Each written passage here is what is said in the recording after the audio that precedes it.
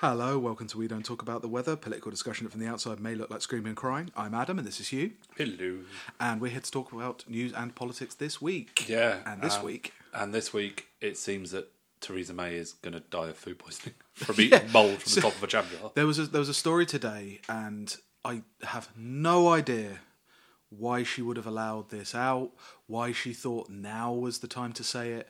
Boasting. But she takes... so when she has a pot of jam, as you do, you know, one little snack, you get out a whole pot of jam. If there's a little bit of mould on top of it, she just flakes the mould off and eats what's underneath.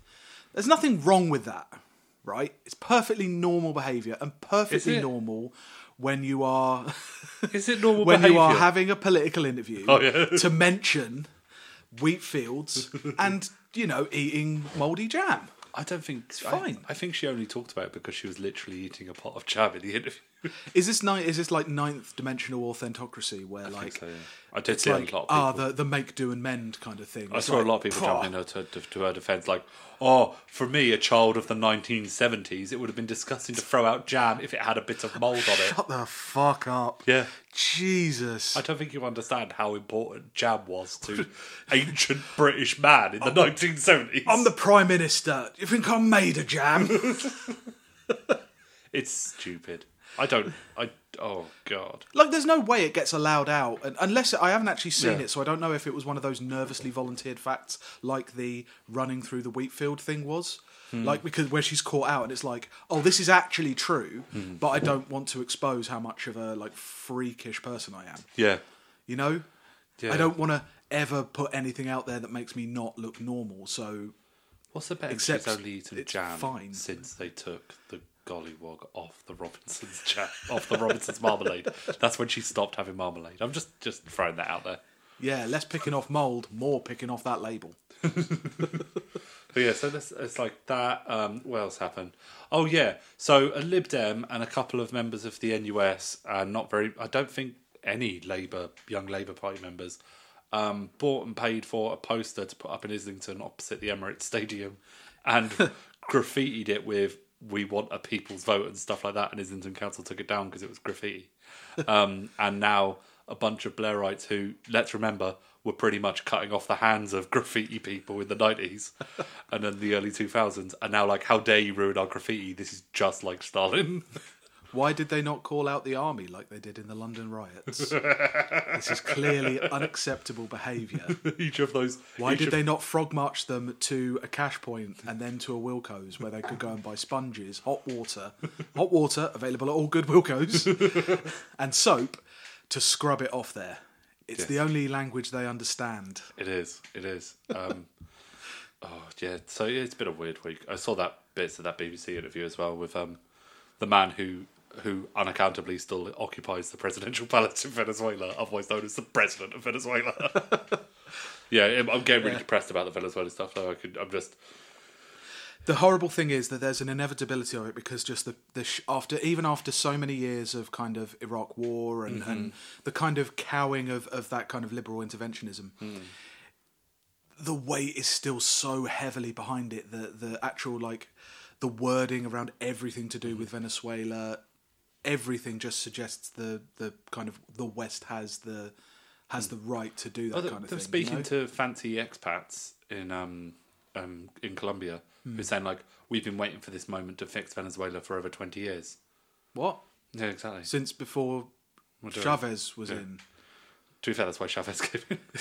Yeah. But also, it's all of it's just depressing me. I find it all really grim. So let's go on to our main thing that we're going to talk about today. So we're going to talk about one of the more poignant aspects of modern politics and modern life generally. I think it's one of our favourite things. As far as like we get really into like weird little left wing sects. Yes, like the ones, especially ones that've got like 4 people left. Yeah, they're particularly good. Who still unaccountably print papers and leaflets. But the grift. Yes, the grift. Political grifters. Yeah. You can't cheat an honest man, never give a sucker an even break, or smarten up a chump. That's a line from the W.C. Fields film, You Can't Cheat an Honest Man. And it's everywhere. I mean, you can talk about kind of Patreon and GoFundMe and Kickstarter as being kind of direct grifts. But there's so many of them now. Patreon. I don't think Patreon is a symptom of something significantly worse in our society. Yeah. That the only way for creatives outside of the mainstream to make any kind of living is from a literal begging bowl. Yeah. And that's about to go a very bad way soon. But like GoFundMe, Indiegogo, Kickstarter, these are like, especially the ones for political shit. Straight grift. It's like when you think of a grift, you think of a con man, like a con artist, and you think of getting money for something that you are supposed to do, you're promised to do, and then don't. Right? Yeah. But with political grifts, so often it's kind of that you kind of get rewarded with that nebulous thing of influence or clout.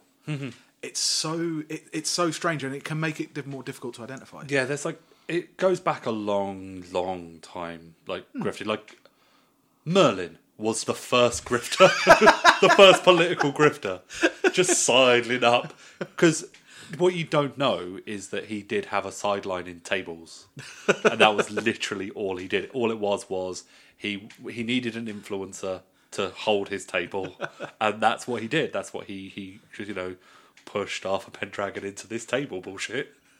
And made a lot of money from tables before disappearing. And, the whole thing of him looking younger was just because of all the Botox he had afterwards. Ye holy Botox. But no, like, it does go back a long time. But then, like, the first one I was going to talk about is, like, so we've got quite a tradition, the Brits, of sending our worst people. Well, I say sending. We don't choose to send them.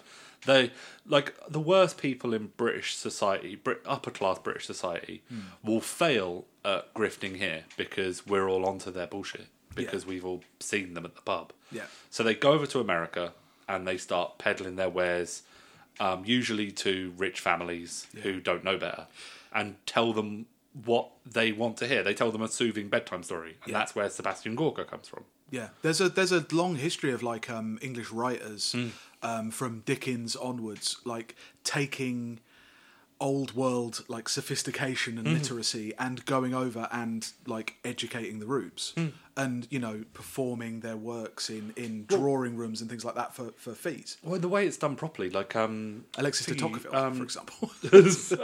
China Miéville went on when he stopped teaching in one university here and went on a big, essentially a big tour of America, being a guest lecturer at loads of different universities. And that's essentially what Sebastian Gorka did, except instead of going to universities, because he's not really welcome in a university, he'd go around to different rich bigots' houses and tell them that the white race is best. But then, because by virtue of that, you end up somehow seen as important. Yeah. And another one that would be like that is pretty much every single think tank on like a more industrialized scale than the kind of the Etsy bigot of Sebastian Gorka doing, your expensive one but catered specifically to you. Well, the thing with Sebastian Gorka was he did all of these kind of very sketchy kind of qualifications, joined the Order of the Dragon in Hungary, and I think he did go through like British universities and things like that and started publishing papers and books that were not in any way based in reality. Oh no, not at all. I think he went to he went to St Benedict's School in Ealing. And then he did his BA in the University of London. But it's like it's weird because like I don't know where he comes from.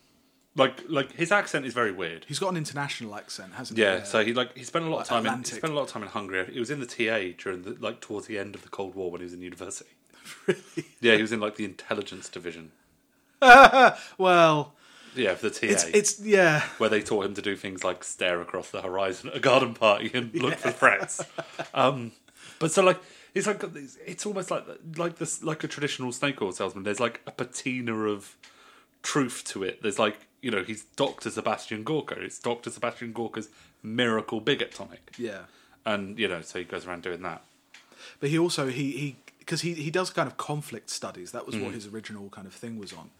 And I think he produced a book where he was just doing the standard Islamophobic war on terror stuff. Which one would that be? Would that be Defeating Jihad, the Winnable War?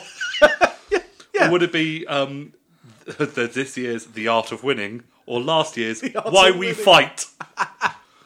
There was Toward a To protect Grand the Strategy Against Terrorism, which has an amazing front cover of a chessboard with like a map of the world behind it. Oh yeah. Oh, that's good stuff. That Is good stuff. is some good I stuff. really like that. The world island is centered in the middle because that's obviously where Islam is, and then America's off to the side. Mm-hmm. And they've swapped the colours around. Usually, you would expect the sea to be blue, but no, it's black. Yeah, it's he's a bullshit merchant. He's picked the most lucrative within that like NatSec world. He's picked the most lucrative thing because it's something that can be turned from actual kind of like war advice in his mind of this is where you hit, except he never says any of that, but that's because he needs to keep a kind of cultural edge to it, because he needs to be able to turn it into cultural war stuff when, like they have now, that the war on terror in kind of its like, what would you say, in its mass form has kind of petered out. Like US presidents are less and less willing to commit a large number of troops overseas. They prefer drones and kind of violence from a distance and proxies like Saudi Arabia and things like that. But he needs to have that you need to have that edge. It's why so many of those, like I was looking up, like knew we were doing like grifters, and like Robbie Travers. Robbie Travers is little baby Gorka. Oh yeah, because didn't he first come to attention because of lying about a Muslim? So he kind of set him. It was before that. He was in like his second year at university doing law, and he set up a load of. I don't know how to put it, but he set up his own think tank in the second year, and kind of tried to manufacture this like crisis of free speech, whereby he was DMing a Muslim girl at the same university, and then accused her of supporting ISIS. And then when she said, "I don't support ISIS, you're an idiot," he then went to. He claims to have a lot of contacts, but I don't know who would believe him. But he went, like, it appeared in the papers that I'm being investigated by the University of Edinburgh for criticising ISIS. Yeah. And it's like, that's not what happened. And in fact, there's an amazing, Nick Cohen, of all people, came out and said he's a liar and a fantasist. Yeah. And the Julie Lenars, I think, was at the Human Security Council, because he kept calling himself a media manager. He was at university this whole time, right? But I remember we did an episode before. We'd look at his weird website. Yeah. The Human Security Council, and she said, no, you were never a media manager. You were a junior. And he's like, well, I think we disagree on that. Goodbye. Well, good day to you. And then he faked his death. And yeah, he said that, well, the stress of this is causing my beautiful, luxurious hair. It was ratty and nasty. As a man with long hair, my long hair is looked after way better than his. I call him the Timotei Trickster. He said he was going off Twitter. That lasted maybe 2 weeks. Yeah. And every now and again, I actually looked up the last news story I could find about him, which was last year around conference season. And he was... one of the student newspapers found him at the Conservative Party conference and asked him what he was doing. And he was like, I'm here doing what I do, which is basically speaking to people. People ask me my advice. I come, chat to them. I make connections for them. I don't get hired by these students. I exist in a weird bubble in which I know a lot of people, which is quite useful. But I also have a lot of connections to people, not just in the student world, but outside of it. You see, that's a premier bullshit merchant who's been caught out. It's like, oh, I'm here chatting to people. I do know a lot of people. And it's like, what are you for? I'm a facilitator. What are you for? Yeah. Who the fuck is coming to you to ask you advice? Like, I don't want to be like youthophobic or anything like that. I don't think necessarily. I don't think like young people below a certain age or anything like that. There's plenty of young people who like know a lot more than me and are really useful to listen to. Yeah. But not Robbie Travers. Travers is not one of those people. No. He doesn't express anything other than a kind of culture war of clash of civilizations thing. Yeah. Maybe 8 years, 10 years too late. Yeah. And he got kind of caught out. Apparently one of the things he was doing while he was head of this think tank as well was styling his stationery from the office of Robbie Travers. Awesome. Which apparently was copied, like even the font, from the office of Tony Blair, like the Fantastic. that Tony Blair Institute. That's amazing. Absolutely. That's really brilliant. That's definitely Dwight energy of the desk modelled on Yes. Hussein's. Yes, it is. Yeah, that's pretty great.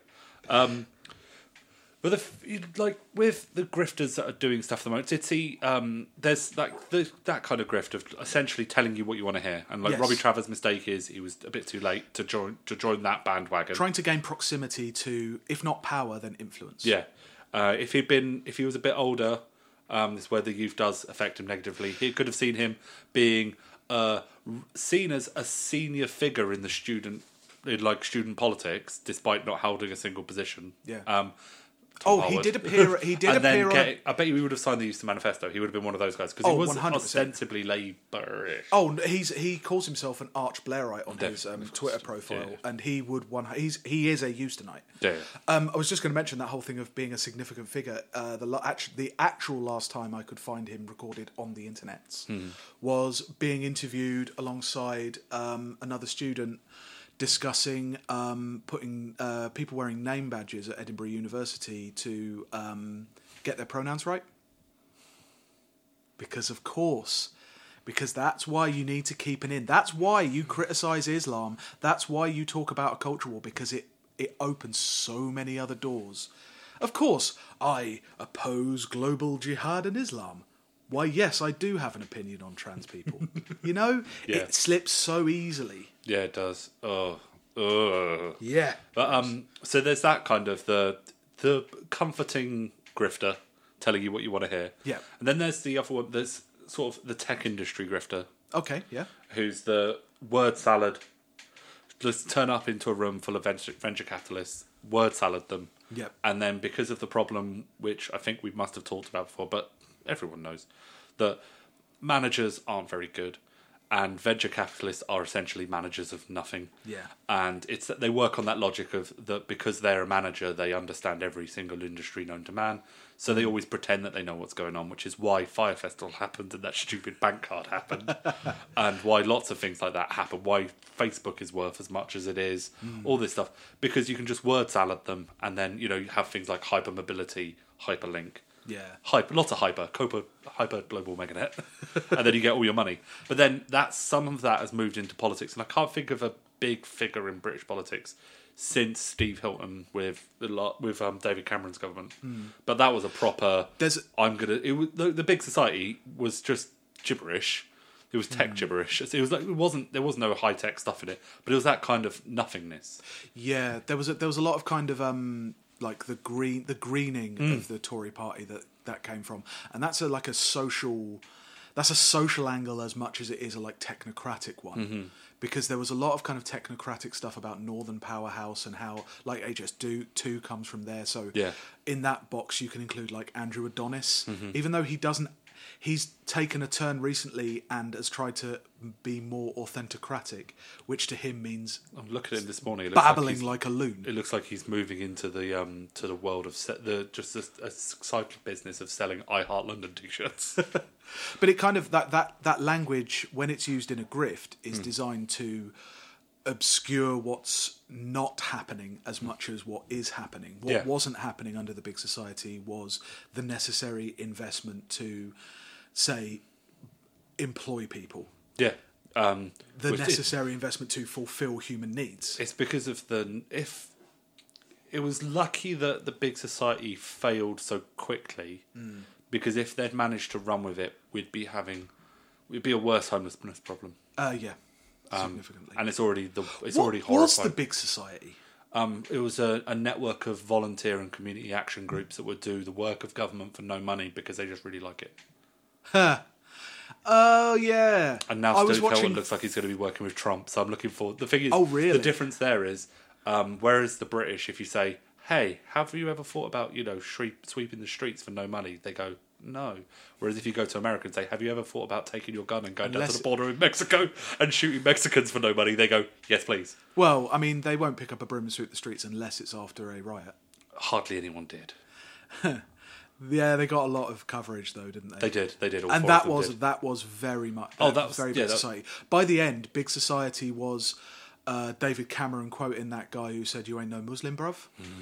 that was big society to him, because it was like, we must come together and be able to mock the people who appear crazy to us. Yeah. You know? Yeah. Ugh.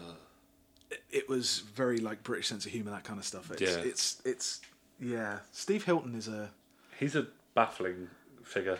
We did an episode on him a little Because while he is ago, because he's was just a confusing guy.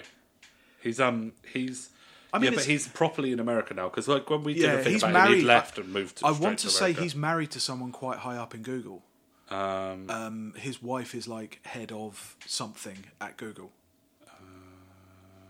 Public relations. Oh, she was until 2015.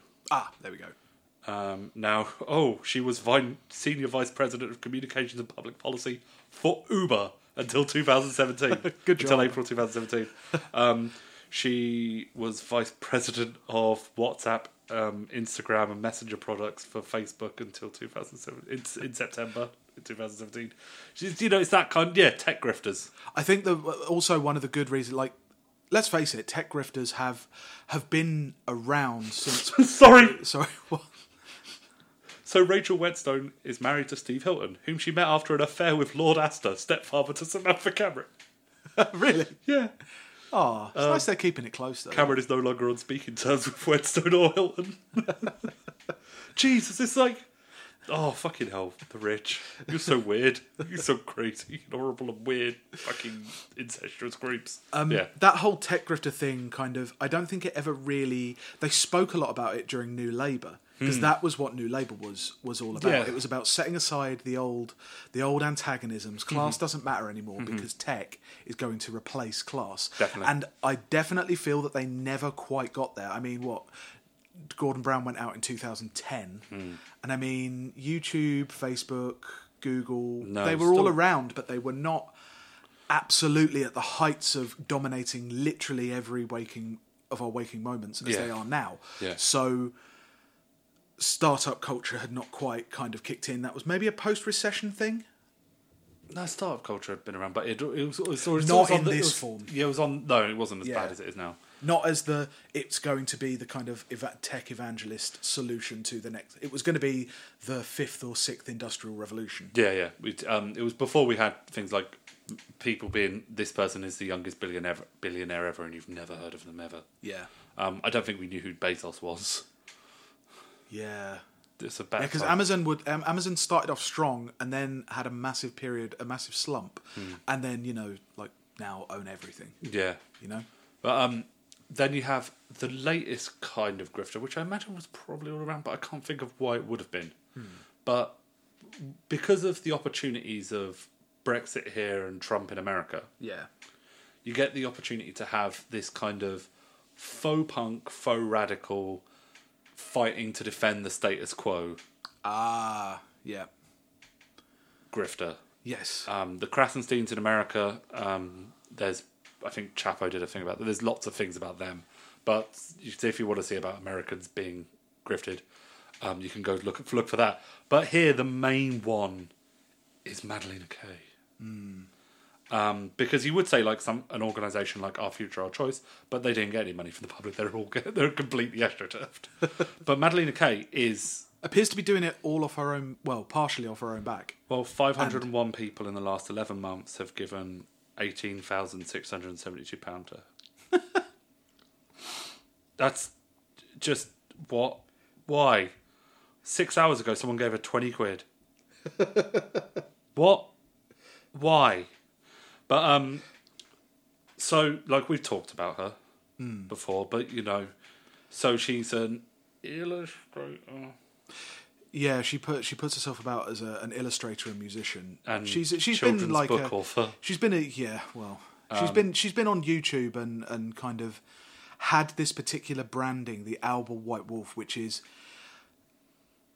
either extremely intentionally fascist or just accidentally fascist. I don't know. The white. Fascist. It must be. I mean, she has a big white dog. Yeah. She has a white German Shepherd, I think. Yeah. But I think it's accidental because there's a lot of stuff that she does out of sheer ignorance on the subject. It's one of the things, like one of the reasons why she is so infuriating is because she wades in with all this arrogance and posturing, and she doesn't know anything she's doing. Like that video I think like you or Rob sent earlier, with her dancing with the that disgusting paedophile racist priest, Neil Horan. His name is. Discredited paedophile priest. He was a guy who started prophesying the end of the world and started running on the track at like the 2006 Olympics, and during like marathons and things like that. And now we actually saw him and didn't know who he was at the time. Yeah. But he dresses up as a leprechaun with a Star of David on his chest, carrying billboards saying stuff like Adolf Hitler was right, God is actually a true anti-Semite. Yeah. And various things like that. You know, he's a really kind of unpleasant character to have to consider at any public gathering, but he's been barred from most places in central London, so you don't tend to see him that often. Yeah. But when she saw him, she immediately starts dancing with him and playing around with him. And doing an Irish accent. Yeah, that was horrible. Horrible. But she does it like, I assume... I'm going to give her the benefit of the doubt out of supreme ignorance. Oh, no, I don't think she knew who he was. In fact, I think the most damning thing there is the way that she was... She's like... Her worst traits are not only how loud and how kind of self-promoting she is. There's a YouTube video where she does an interview with some kind of like graphite engineer and talks about... it's a company that invented a graphite with a grant from the EU. Yeah. And it's not that, she's putting the microphone into this woman's face and then staring at the camera like saying, see, now you can't deny that the EU's great. And it's like, who are you talking to? Yeah, I think one of the things with her that's particularly annoying is like, I think Gawker is a true believer in his stuff. I think he believes his bullshit. I think he always has a side eye on what my next job's going to be. But I think that ultimately he fits in. He complements the rest of it. Yeah, sure. I think he's a white supremacist Cold Warrior. Yeah. Oh, yeah. Definitely. Yeah. Whereas I think, and if there's not a Cold War, I'll invent one. Yeah. Yeah. I don't think Madalena Kay believes anything apart from. You really not? I think she just believes in self-promotion. You should, like, the way that she was dancing around as if that defeat in Parliament of Theresa May's deal was somehow anything to do with her. Like, her fucking books, that, of course, none of them would sell at all, ever. Well, like, okay, I'm going to go through some of her amazing books. Go back to where you came from. That can't be like... No, I know. I know that's what it's called, but it can't be. It's not. Go back to where you came. Go back to where you came from. It's a children's picture book about the refugee crisis, published in October 2016. Right. The book tells the plight of the refugees and features LGBTQ plus characters. It's about diversity, compassion, and tolerance in the widest possible sense, encouraging cultures to accept and embrace each other's differences. The book is being used in primary schools as a teaching aid, and sales have raised £1,800. It is some of the worst drawings I've ever seen, with like crying stars and what looks like a Saudi drowning a dog. Okay. She doesn't care about immigration because she's one of those we can have hard borders if we stay in the EU people. Excuse me, I think you'll find the EU was the first person to put up razor wire on Italian beaches. Yeah. You know? Yeah. But she, so I don't believe that she did the Theresa May in Brexit. Basically the way I try and think about her is what her thing is very exuberant and quite crude, right? And I'm not mad at crudity in politics. I'm not mad at people being loud in politics. What I don't like is the kind of angle that she's either consciously or unconsciously going for, because you've got to think about who is she trying to talk to. She's on a bus, she goes and she does kind of weak satire and songs. Now that's about taking politics from a kind of dull, boring, like procedural thing and putting it into a cultural thing. But what you end up with is like a matte political cartoon come to life. Yeah. And she isn't Have I Got News for You great? Wouldn't it be better if they had cartoons on it as well? Do you know what I mean? And it's, maybe she can be forgiven for it, but like it's not enough. Well, it's not enough to just have that kind of self-publicizing indie musician on tour kind of attitude with the kind of lame catchphrases and the buzzwords, and then act like you've done anything. Well, You know? the thing is, I don't think she does believe it. But, okay, I have a very negative view on hardcore thugpies. Yeah. I think any one of them who has started going on now about how hard Brexit is going to cause immiseration to the entire country and poverty, but all kept their mouths shut when we had to balance the books because of austerity, because of the deficit. I think they're all liars, and it always comes back to their fucking holidays. And with her, I imagine it's a bit like you see, like, oh god, here it is, the worst one, the 24 Reasons to Remain thing, where she talks about all the amazing things she loves about Brexit. Now, about the EU, and Does she mention food? Does she mention holidays? Well, here's the thing. I'm going to go through it. Yeah. Here is, if you were genuinely inspired by this to be a protester, to fight the good fight and try and save something, then there's something wrong with you. Because, okay, the 45 years of peace thing is nebulous bullshit. Yeah. Easy air travel. Freedom of movement. But it's not really freedom, which they even go on about now, the Fudpies. Yeah. Because they're all willing to, have controls on immigration. They want more. They're like saying, oh, we have to. The Medicines Agency. The EU arrest warrant. Employee rights. Which, you have to sign away a lot of jobs. Yeah. Ban on discrimination. Oh, yeah. No one gets discriminated against anymore since the EU came in. Yeah, that's why it's so great to be Jewish in Hungary. Yeah. It's fantastic. Consumer rights. Climate change action. Clean air quality. All this stuff that they don't really do. The common fisheries policy. Who goes to protest for the common fisheries policy? Unless you're protesting against it by, throwing dead fish in the Thames like a crazy, UKIPper. The Rural Development Fund. Animal rights. Which animal rights in the EU, it's like we have better animal rights than they do in other countries, but it's not fucking great because, foie gras. Erasmus Plus. That's the go to university. The studying in different countries. Yeah, none of these things are bad. Yeah, of course they're not. No, but you're talking about any person who's going to get kind of serious about this thing is not only asking about where the limits lie on that list, they're also asking, how did those things come about in the first place? How did somebody decide that climate change was a thing to do? And how did somebody decide the limits of climate change policy and how far it should go within the EU? Because it wasn't the fucking voters. It wasn't even the MEPs, because they have very, very little power, even less power than MPs. It was the Commission. It was that elite class of technocrats. And yes, climate change action is important, but it's not going to go far enough, especially where it trips over other priorities for them, profit making. There's a nice, 3 bits here. Single market, customs union, export market. All things that, you'd go to protest to defend. Yeah. And finally, prosperity.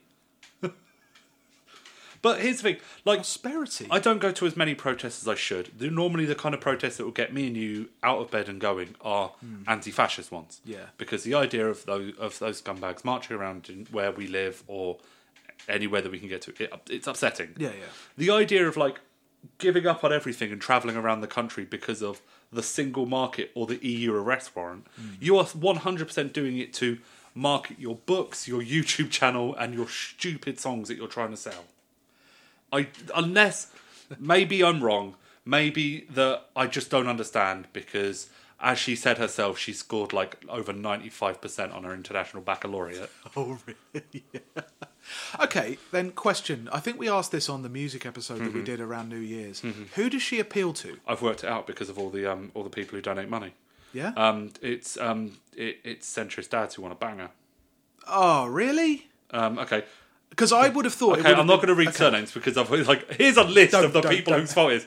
But they're all names like Richard, Christian, Chris, Doug, Stuart. I mean... I'm not doing their surnames. Could be, yeah, but that could be any names. No, but it's all male names. That's what I was getting at. Okay, all right. Yeah, they're all men. Sure. They're all men. And all the comments are all men. You're doing amazing. You're so brilliant. This is vital. This is all important. You're just the best campaigner ever. I've been following your efforts closely for the last 2 years. You see, like, I would... Yeah, you're right, centrist dad. I would have actually pegged also a little older because they're the kind of people... They're not right-wing. They maybe used to be liberals in all of the classic centrist parlance, all of the kind of breaking down the social dynamics of that term. But they would be slightly older because they would be kind of boomers or very early Gen Xers who are very nihilistic about what happened, like carried their nihilism through their 20s, their 30s and their 40s, and now find something that they're really passionate about. Holidays. And don't know what to do with it because they've spent their lives so depressed about politics or whatever that they then can't engage. And what they look at Madalena Kay and see is, yes, stereotype of a young person. She's clearly interested in politics and she's so enthusiastic. Look how colourful. Politics doesn't have to be boring or stupid. Look at her. It's like, it's very much that focus of attention on politics that is different but also ineffectual. It's like, it doesn't have to be boring. Look at me, I've got a guitar. The thing that I'd say about her, and the final thing I'll say about her, and this is why I think that realistically she is identical to Milo Yiannopoulos. Ooh, bold claim. Because so she doesn't actively market hate, but I don't think she believes I don't think she really cares. In the same way that I don't think Milo Yiannopoulos really believes anything he does ever. He just believes in selling the Milo show. He would be king obvious grifter, let's say. Yeah. Because he's gotten jobs out of what he's done. But he's also gotten directly a lot of conned money. Like he's defrauded literally a shit ton of money. So did you know he's better at it than she is because he has made and then had taken away from him a lot more money. He managed to con Simon and Schuster. The people who were going to publish his book. Yeah, and then they realised that he couldn't write because it was just like a whole load of racist jokes, essentially. So he actually he started another Patreon. Of course he did. That just got chucked off of. So he said he wrote on his Patreon page, "I've had a miserable year or two, banned and deplatformed and censored and blacklisted, and I now need your help. I want to get back on my feet and come back roaring back in 2019. For £2.50 a month, $2.50 a month or more, supporters of Yiannopoulos were invited to join Milo's Big Gay Army. Additional tiers for those donating more cash included Sassy Bitch, Cheerleader, and Trigger Squad. Oh my God. Those donating over $750 a month, benefits offered included an elite tier coffee mug, a handwritten thank you letter, and exclusive invitations to drinks when Milo is in your city. Brackets, you're buying. Of course you are. That's so great. Oh God. Oh. He got chucked off by Patreon. He got banned. Of course he would. Of course he would. So he started an Indiegogo because he's got some kind of cancer that he needs money for. No, he's terrible. But he's the most obvious one. He is the most one who's materially benefited. I don't think he believes in anything. I think he is a racist and a misogynist and a transphobe. He's a bigot. I think he's a bigot and a reactionary and a transphobe. But the specific style of conservative that he has changed so much. Because when he first started, he was a proper old fogey. Yeah, he was a proper kind of gay people back in the closet. We don't need to see all that. Yeah. And then as soon as he started kind of getting on Gamergate, he suddenly became, I'm out and proud and conservative. Mm-hmm. And he had that ability to metamorphose him within a very staggered limits. Need to find their grift that they can do. That's the best one that they can do. Yeah. And if Brexit hadn't happened, Madalena Kay would not be doing anything. She would be a failing musician, failing children's author. She'd be doing something along those lines. Yeah. If Brexit didn't happen, she wouldn't be protesting anything else. I have a problem allocating with a lot of these people. I have a problem allocating an appropriate level of cynicism to what it is they do. Mm-hmm. We have so many. She's a Lib Dem. She has absolutely no principles whatsoever. She is spineless jelly. I I don't know. I just... I don't know how... Maybe it's because I don't know how people can be fucked to live like that. Like, it's well easy to hold very strong beliefs and do nothing about them. What do you think this podcast is? Do you know what I mean? As opposed to holding no beliefs and then work a fuck ton to actually put those non-beliefs into action. I just don't understand. Yeah, but she's just using it as a piggyback to get attention for her shitty music. We'll see when the first non-Brexit related song comes out. But I just... Yeah, maybe. I mean, God knows the world is full of opportunities for this kind of... that kind of self-promotion. I mean, the internet is just it's just made for it, and like we say, there's so many different tools now you can use. Sound like grandpas. But no, I don't. Yeah, I think she. Yeah, I just don't. She. You don't buy it. Not at all. Not at all. She is. She. It's the interview, like that interview with the lab with the graphite sieve. Yeah. Where it doesn't matter what they're saying, because it doesn't matter, because it's the Madalena Kay show. But what's the end game for it? Where does it go from there? Does it just continue from Patreon to Patreon or campaign to campaign? She wants a pop career. Or a selection of children's books. There's no such thing as a pop career anymore, yeah, but she doesn't know anything, because she went to a fucking public school, so she doesn't know how the world works. That's how you get an international baccalaureate. Well, so you don't buy it at all? I do buy it. No. I buy that she... The whole thing with FUBPs is that they're incredibly worked up about something else. It's not just the EU. No, I mean, this was the whole centrist dad thesis in the first place. They're not worked up about the EU. What they're worked up about is a particular kind of status quo with assured institutions that they could choose not to join. I think she's piggybacking off it to get attention. They do not like the fact that now they have to get involved. It's not assured anymore. You can't keep that shit ticking along. Because it's gotten to a crisis point. We're in a political crisis. And they don't like it. No, I think she's different to the rest of the FUBPs. I don't think she's like Gina Miller with the admitting that she was more afraid of Jeremy Corbyn than Brexit. Hey, say what you want. Gina Miller has been the most successful person at trying to put a stop to Brexit. Well, yeah, she's the only one who's actually done something. She went to court and she asked the manager of England to put a stop to it. And fair play, they did. Yeah, they gave her free fries. But yeah, it's still happening. Yeah. But yeah, no, she just rubs me up the wrong way. And we'll see. We'll watch her over the next couple of years and watch as she disappears and does something else. Yeah, can't stop. Yeah. Okay, so that's Madalena Kay. She's not really doing much at the moment because, she won Brexit. She's Brexit doing the same thing. It's just incessant noise.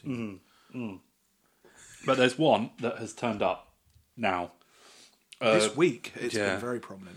New grifter on the block. Yep. Victoria Bateman, the naked FUBP. Yes, an economic historian and fellow at Cambridge. Yep. It's like the longer we do the podcast and I pay attention to, you get academics in the news. Yeah. The more I think that it's a lie that the ultimate grift is Oxbridge. And it's been that way for thousands of years. Because she's not very smart. So, she has appeared this week. She gave a lecture at Cambridge in the Buff. A TED Talk, in the Buff. With Brexit painted across her body. And this got the news pipes twitching. It did. She has then gone on to do a number of interviews naked. This isn't the first time she's done it. She did it a couple of years ago for Brexit. And I think she did it before as well. Something about the female body is nothing to be... Femen did it as well, didn't they? They did things where they would, protest speeches or protest outside mosques. Naked to say the female body's nothing to be... Nothing to be ashamed of. A kind of 60s throwback almost. Yeah, that's the thing. It goes into the thing I was saying about Madalena Kay and what Brexit has brought about is this opportunity to pretend you're radical by being actually quite normal and in favour of the status quo. By taking a lot of tropes from previous generations as well. You're looking at a book and thinking this will be on that was the year that was 2019. Yeah. But can you think of a reason why you would do a TED Talk in the Buff and go on Good Morning Britain and then be able to pivot that into a appearance on Good Morning Britain. Being able to go in all kinds of different places. Why would you need to do that? Why would a public intellectual do a very obvious PR stunt? Because of their deeply held principles. It's not anything to do with themselves or their personal remuneration timetable. Or a book coming out on the 29th of March. No way. Which has like her silhouette on it as well, I think. Okay. What's it about? Do you know? Have you seen it? It's an economic bollocks book. Yeah. Now, when like a qualifier here, when we say like economic historian fellow at Cambridge, Yeah. she is hard Thatcherite right. Oh yeah, she's written for the Cow magazine. She writes for the website? Unmissable Cow website. Yeah. People don't think in herds, just like cows. Don't think in herds. And she Unlike writes... Cow, she has like some really radical theories on how feminism's gone wrong.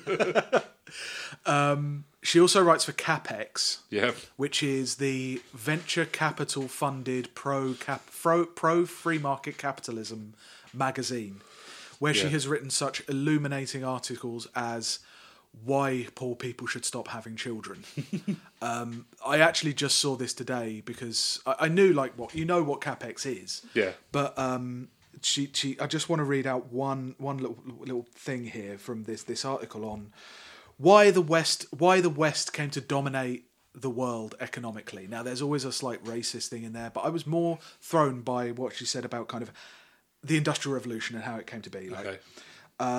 Western success was not purely based on market activity. It was also founded upon life outside of the market, in the intimate domain of people's love lives. Tough love ruled. Unless your individual economic circumstances permitted, starting a family was simply off the cards. Marriage and reproduction were not to be entered into lightly. Couples were precluded from reproducing until they were financially able to deal with the consequences. The preclusion was not through any legal means, but instead through the fear of destitution.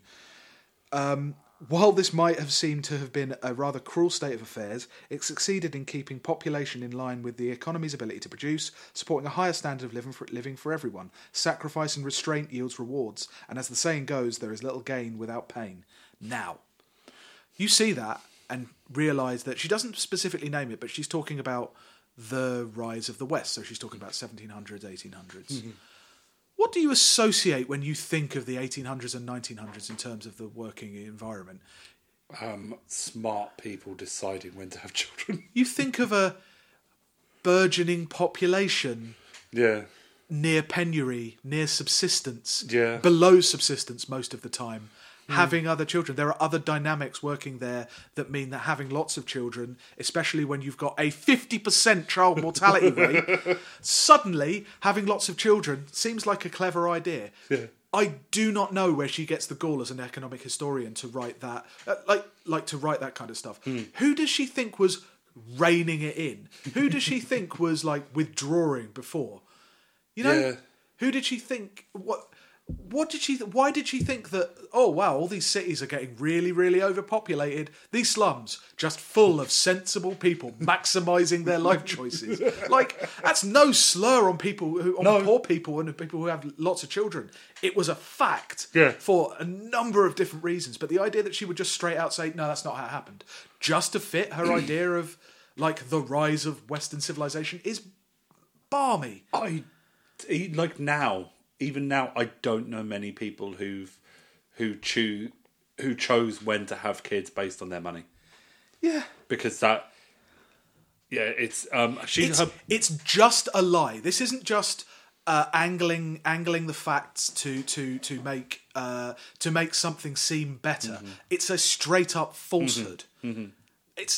That's crazy. Mm-hmm. She's her book is The Sex Factor. How women made the West rich. Okay. I wonder if she's going to be one of those women. History. I wonder if she's going to be one of those women who says that women didn't do anything bad during the Empire because they didn't. They were a necessary restraining force with the natural compassion and humanity that comes to the female sex. Queen Victoria had absolutely no agency. That kind of person. The one that says Queen Elizabeth didn't do shit. You know what I mean. She's quite vocally pro sex work. Which at first is like, oh, that's a I don't think she's that's a pro-sex work, refreshing. she's just not in favour of the persecution of sex workers. Yeah, sure. Do you know what I mean? Yeah. But that Pro makes- sex worker. Yeah. Except when it comes to them actually unionising or having any employment rights. Oh no, I imagine she's got some opinions on how Basically- zero-hour contracts would revolutionise the sex work industry. Basically, most of the reason for being kind of like pro sex workers' rights. Yeah. But she's doing such an obvious grift now. Like, Oh, yeah. the amount Oh, of yeah. fubpies that took her to heart straight away, and it's like didn't even look like for just a little bit into what else she'd written. They didn't even type her name in online. Yeah. They just assumed that because she had like Brexit is bad written across her tits, that obviously she was one of them. I mean, that's Not realising that she's a perfect example of why people like us aren't massively into the EU. it's Because, of course, people like her love the EU. it matches up with Madeleine Kay in that what it does is replicate a previous form of protesting that's almost apolitical because it's based on these universal truths. Everybody likes music, bright colours, and like Dogs. and everybody likes the idea of the liberated human female form almost. Yeah. It's like it's meant to be this underlying truth put in service of what is a purely political question. Ultimately, whether we leave the EU or not and how we leave the EU should not be a moral question. This isn't... No. We're not dealing with base principles here. No. We're dealing with a technical solution. At its heart, it's money, it's how you want your economy to look, it's how you want to trade with the rest of the world, all that kind of stuff. Dry, technical questions. And I'm sorry if that's boring, but that's the fucking nature of the EU.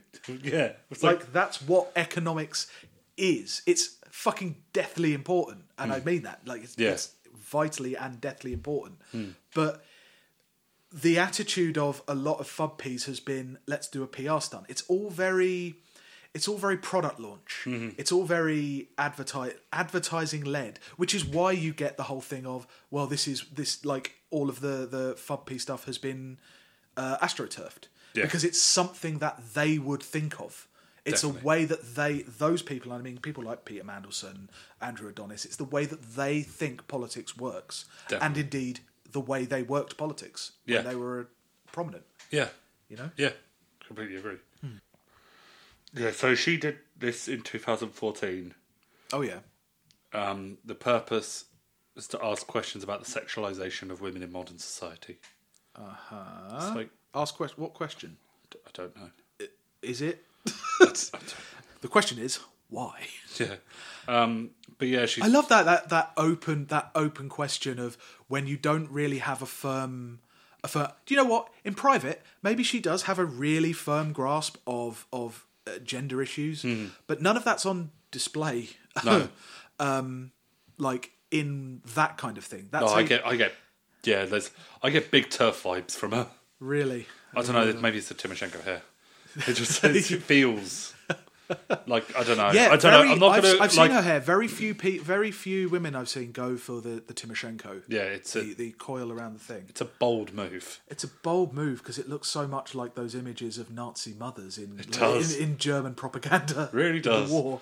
But I'm sure that's not the intent, but I can't help but think about that. well, no, I'm sure an economic historian is just a coincidence. No, blind that she like saw her poster and was like, yes, that's a good look. But yeah, I don't know what like she's sort of. I don't know. I think maybe she's screwed up a bit with her book launch though, Yeah. because it feels like it's too long away. Like, is she going to be on the March news now 29th. solidly for like another month? No, she won't be on the Or news. she'll be back because March 29th, Brexit Day. Yeah. Oh, of course. Yeah. People, advertising is not necessarily about keeping people constantly aware of your thing, unless it's like a time limited thing. It's not about keeping people aware of it, but if somebody is going to decide to buy an economics book and like do some good reading, when they come to the economics book, they're going to remember that name.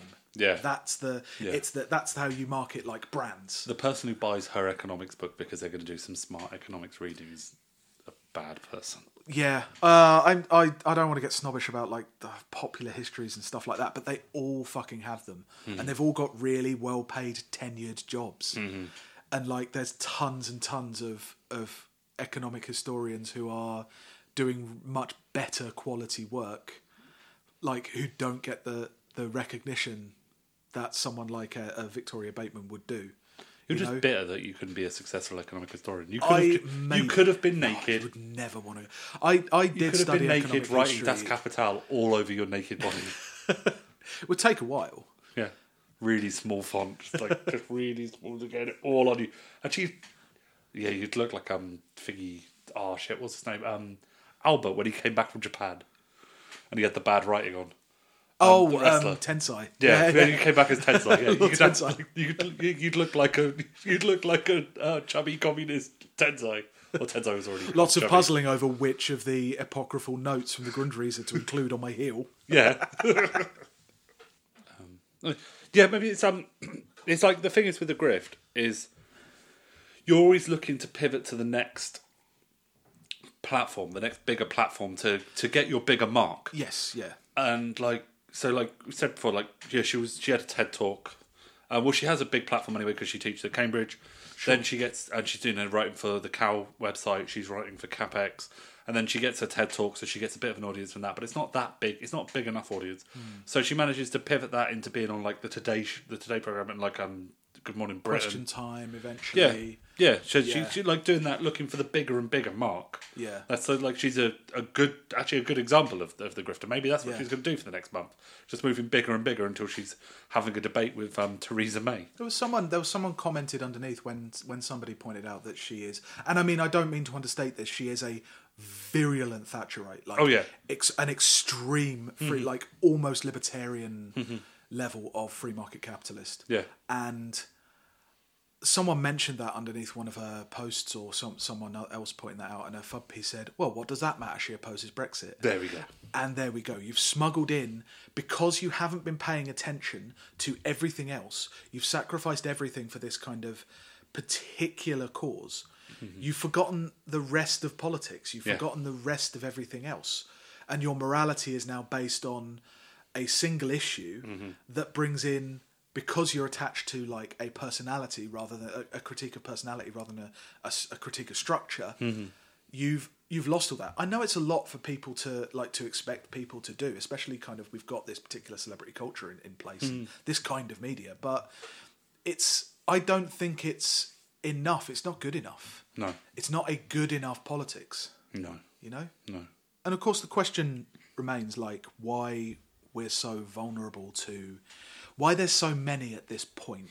Now obviously you can say like the platforms are there, the internet's there, you weren't grifting in newspapers as much, you couldn't be as good at it, it was a slower process. Now you can just put something up on Patreon, on YouTube, on Twitter, whatever. But I was looking into this thing mainly to do with like far right grifters. So you know your Milos, your Cernoviches, people like that, and like reading this thing about something called the occult economy, right? So originally it was this thesis developed by Jean Komaroff and John Komaroff. I do not know if they're brothers. Presumably they're brothers, but calling one John and one Jean. No, in my head now it's going to be like the Dean in Community where he's like good news and bad news dressed as one person, like different outfits on either side, and one's French and one's English, so it's like Jean and John. Okay, carry on. Don't mess with the Komaroff or you get the Komaroff. Exactly. Yeah. Anyway, basically they wrote this article called Millennial Capitalism, which posits that in times when the rich are getting richer without appearing to do anything of substance, that has a commensurate effect on levels of like magical thinking and supernatural thinking and corruption. Productive labour in general isn't the kind of pillar that the West stands on anymore. No. It's not profit. Most profit in this country, most of the kind of growth in profit doesn't come necessarily from direct production, but comes from things like speculative finance, and that has an effect on the way capitalist societies are organised. The whole experience of neoliberalism for most people around the world is this kind of sudden infusion of wealthy people that appears not to have come from work, offers these unimaginable riches to people who can master like its technology, it's the way things are done, and at the same time, it impoverishes people who don't. People who are, you know, in the centrist term, left behinds, can get completely destroyed by it. There are so many kind of less tangible ways of earning money now. You know, you can have control over. You can be a Carillion. I mean, I know they own things, but the actual money comes from government contracts, which doesn't appear linked to actual achievement. You can also, you know, talk about like communication technologies, tech, and above all, like finance capital. Doesn't appear to be generating value from any particular thing. None of this stuff has any grounding in material reality, but the people who are involved in it and who know the code can get very, very rich. Non-elites, at the same time, tend to absorb that logic and try to resolve the inherent unfairness in it by trying to make that logic work for them, using the tropes and ideas that are local to them. So you see surges in, like, say, most of the studies on it was done in kind of African countries, Ghana and Nigeria, but you see surges in occult practices, so like prosperity doctrine, Christianity, belief in angels, fortune telling, like traditional practices, and, you know, astrology. But I don't have a negative opinion on any of the magic stuff. No, at all. No, not at all. But it's interesting because magic. It's interesting to see what causes the rise in the prevalence of it. Yeah, like tarot is more popular now than when we were teenagers. Yes, definitely. Magical thinking in this sense emphasizes, so it's non-causal and non-local stuff. So mimicking what's happening in the kind of elite sectors of the economy. You look to gain wealth through similar kind of methods, i.e. grifting, corruption, and stuff like luck, stuff to do with luck, lotteries and gambling. Like gambling a few years ago was kind of the mark of a cheat, like a scoundrel. It was something to be kind of hidden away. Now, not only does neoliberalism and kind of like capitalism use gambling logic in the stock market, they also rely on casinos literally to revitalise areas and provide income streams. Hence the fixed odds betting terminal thing, because it's a big earner for them. And like the obvious manifestation of kind of stopping thinking in causal ways, stopping thinking that if I do A, it will result in B, having no obvious path there.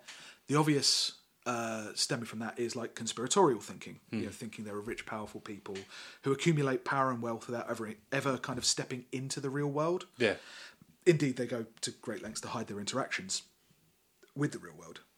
So if you take, for example, like alt-right grifters with something to sell, so the underlying message from reactionaries about race, gender and class has that like non-causal thing. It puts them with the people who are saying, oh look, it's LGBT people or people of colour, they're getting something for nothing.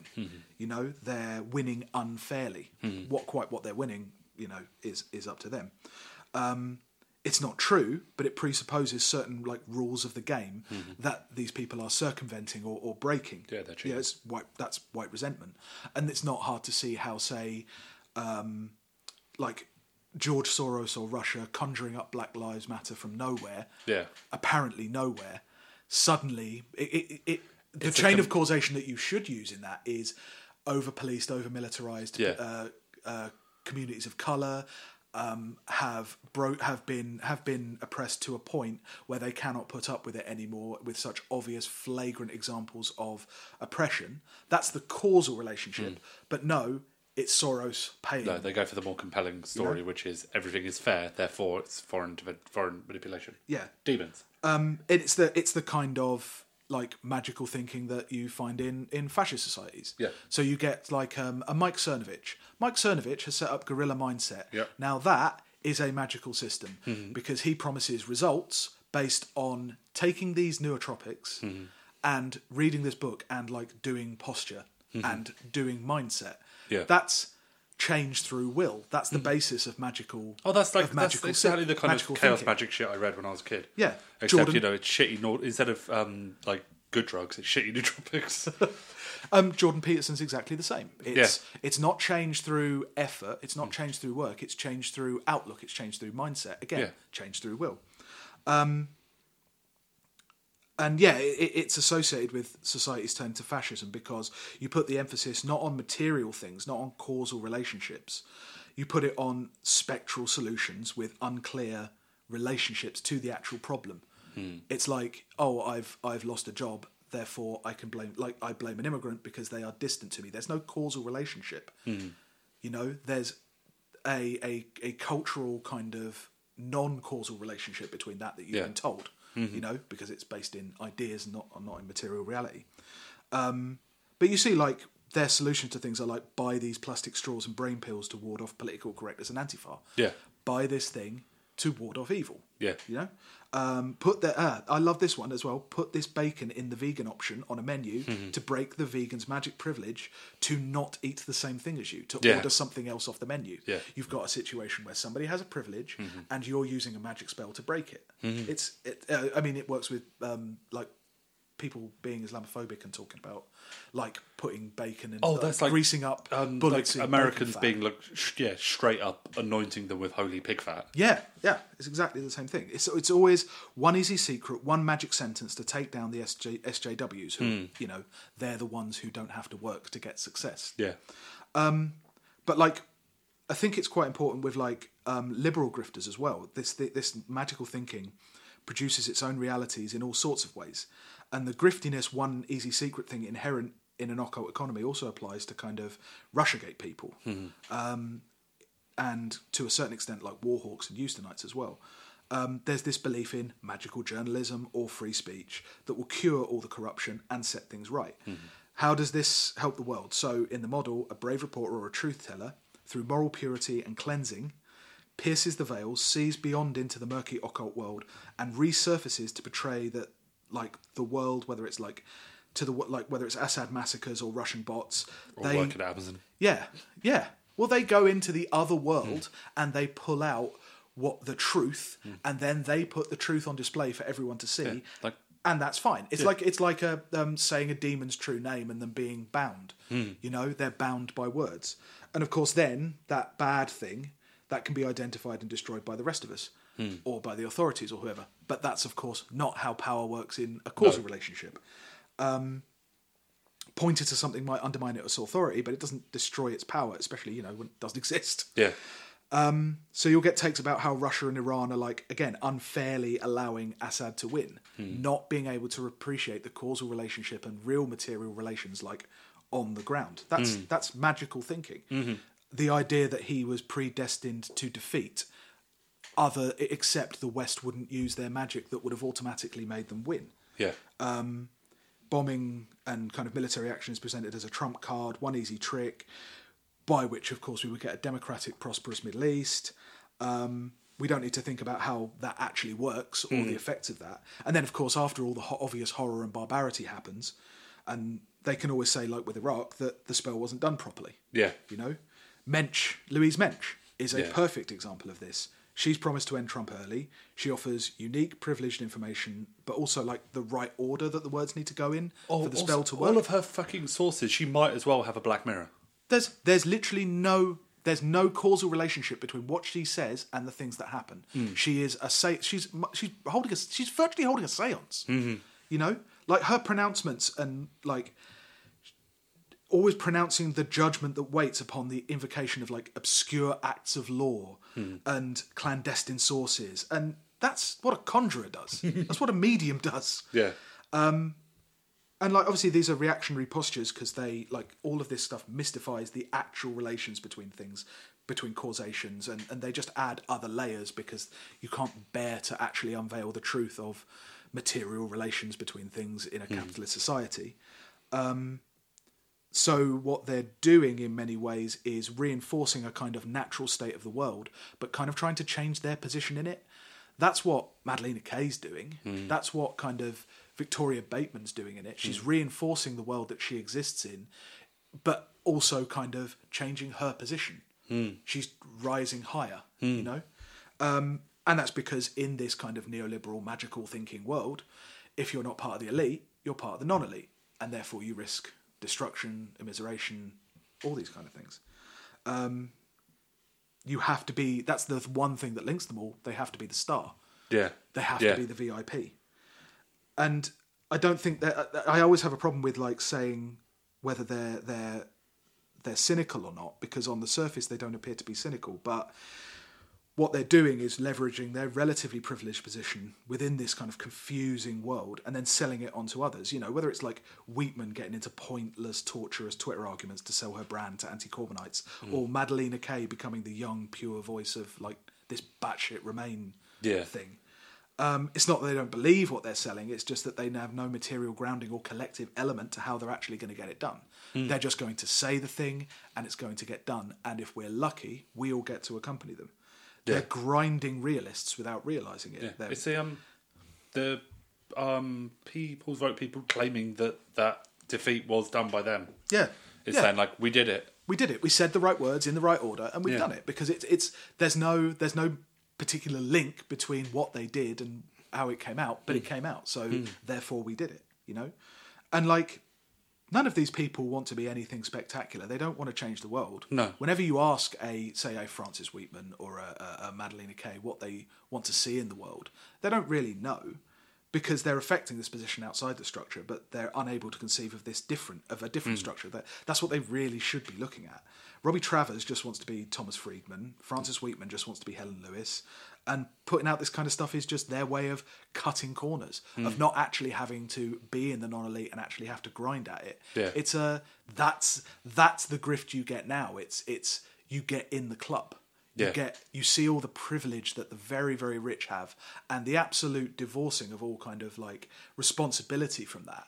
They can literally get away with murder, and they want to be a part of that. They're not speaking truth to power. They're just trying to join power. Yeah. And that's maybe more important than actually, you know, getting any money. Yeah. And of course, the big problem is that, said at the beginning, like, you can't cheat an honest man. This stuff works so well is that absolutely none of us are outside the system. None of us have the option of being honest. No. In the system. We're all supposed to be profit maximisers. We're all supposed to applaud this kind of behaviour. Yeah. You know, we're supposed to be doing it ourselves. Now, whether we don't through, you know, penury or lack of opportunity is neither here nor there. You know, we've been trained to kind of look to individuals as like individuals who succeed, no matter how they succeed, as like they're role models. They are what you should aspire to be. It doesn't matter how corrupt or how grifty the stuff they did. Like we are all of us only as honest as the world allows us to be. Yeah. Okay, so that's us for this week. Yeah. You can subscribe to us on iTunes. You can follow us at WDTATW_podcast. You can follow me. Oh, we're on Spotify. I couldn't find us on Spotify. I looked for us the other day. On Spotify. We're definitely on Spotify. Okay, we're on Spotify as well. Search for We Don't Talk About the Weather. Yeah. Yeah, so you can follow me at BM Bergamo and follow Hugh at Tanner Smashing. Yep. And we will see you next week. Yeah. Thanks. Bye. I love my country, indeed I do, but oh, that war has made me blue. I like fighting, that's my name, but fighting am the least about the fighting game.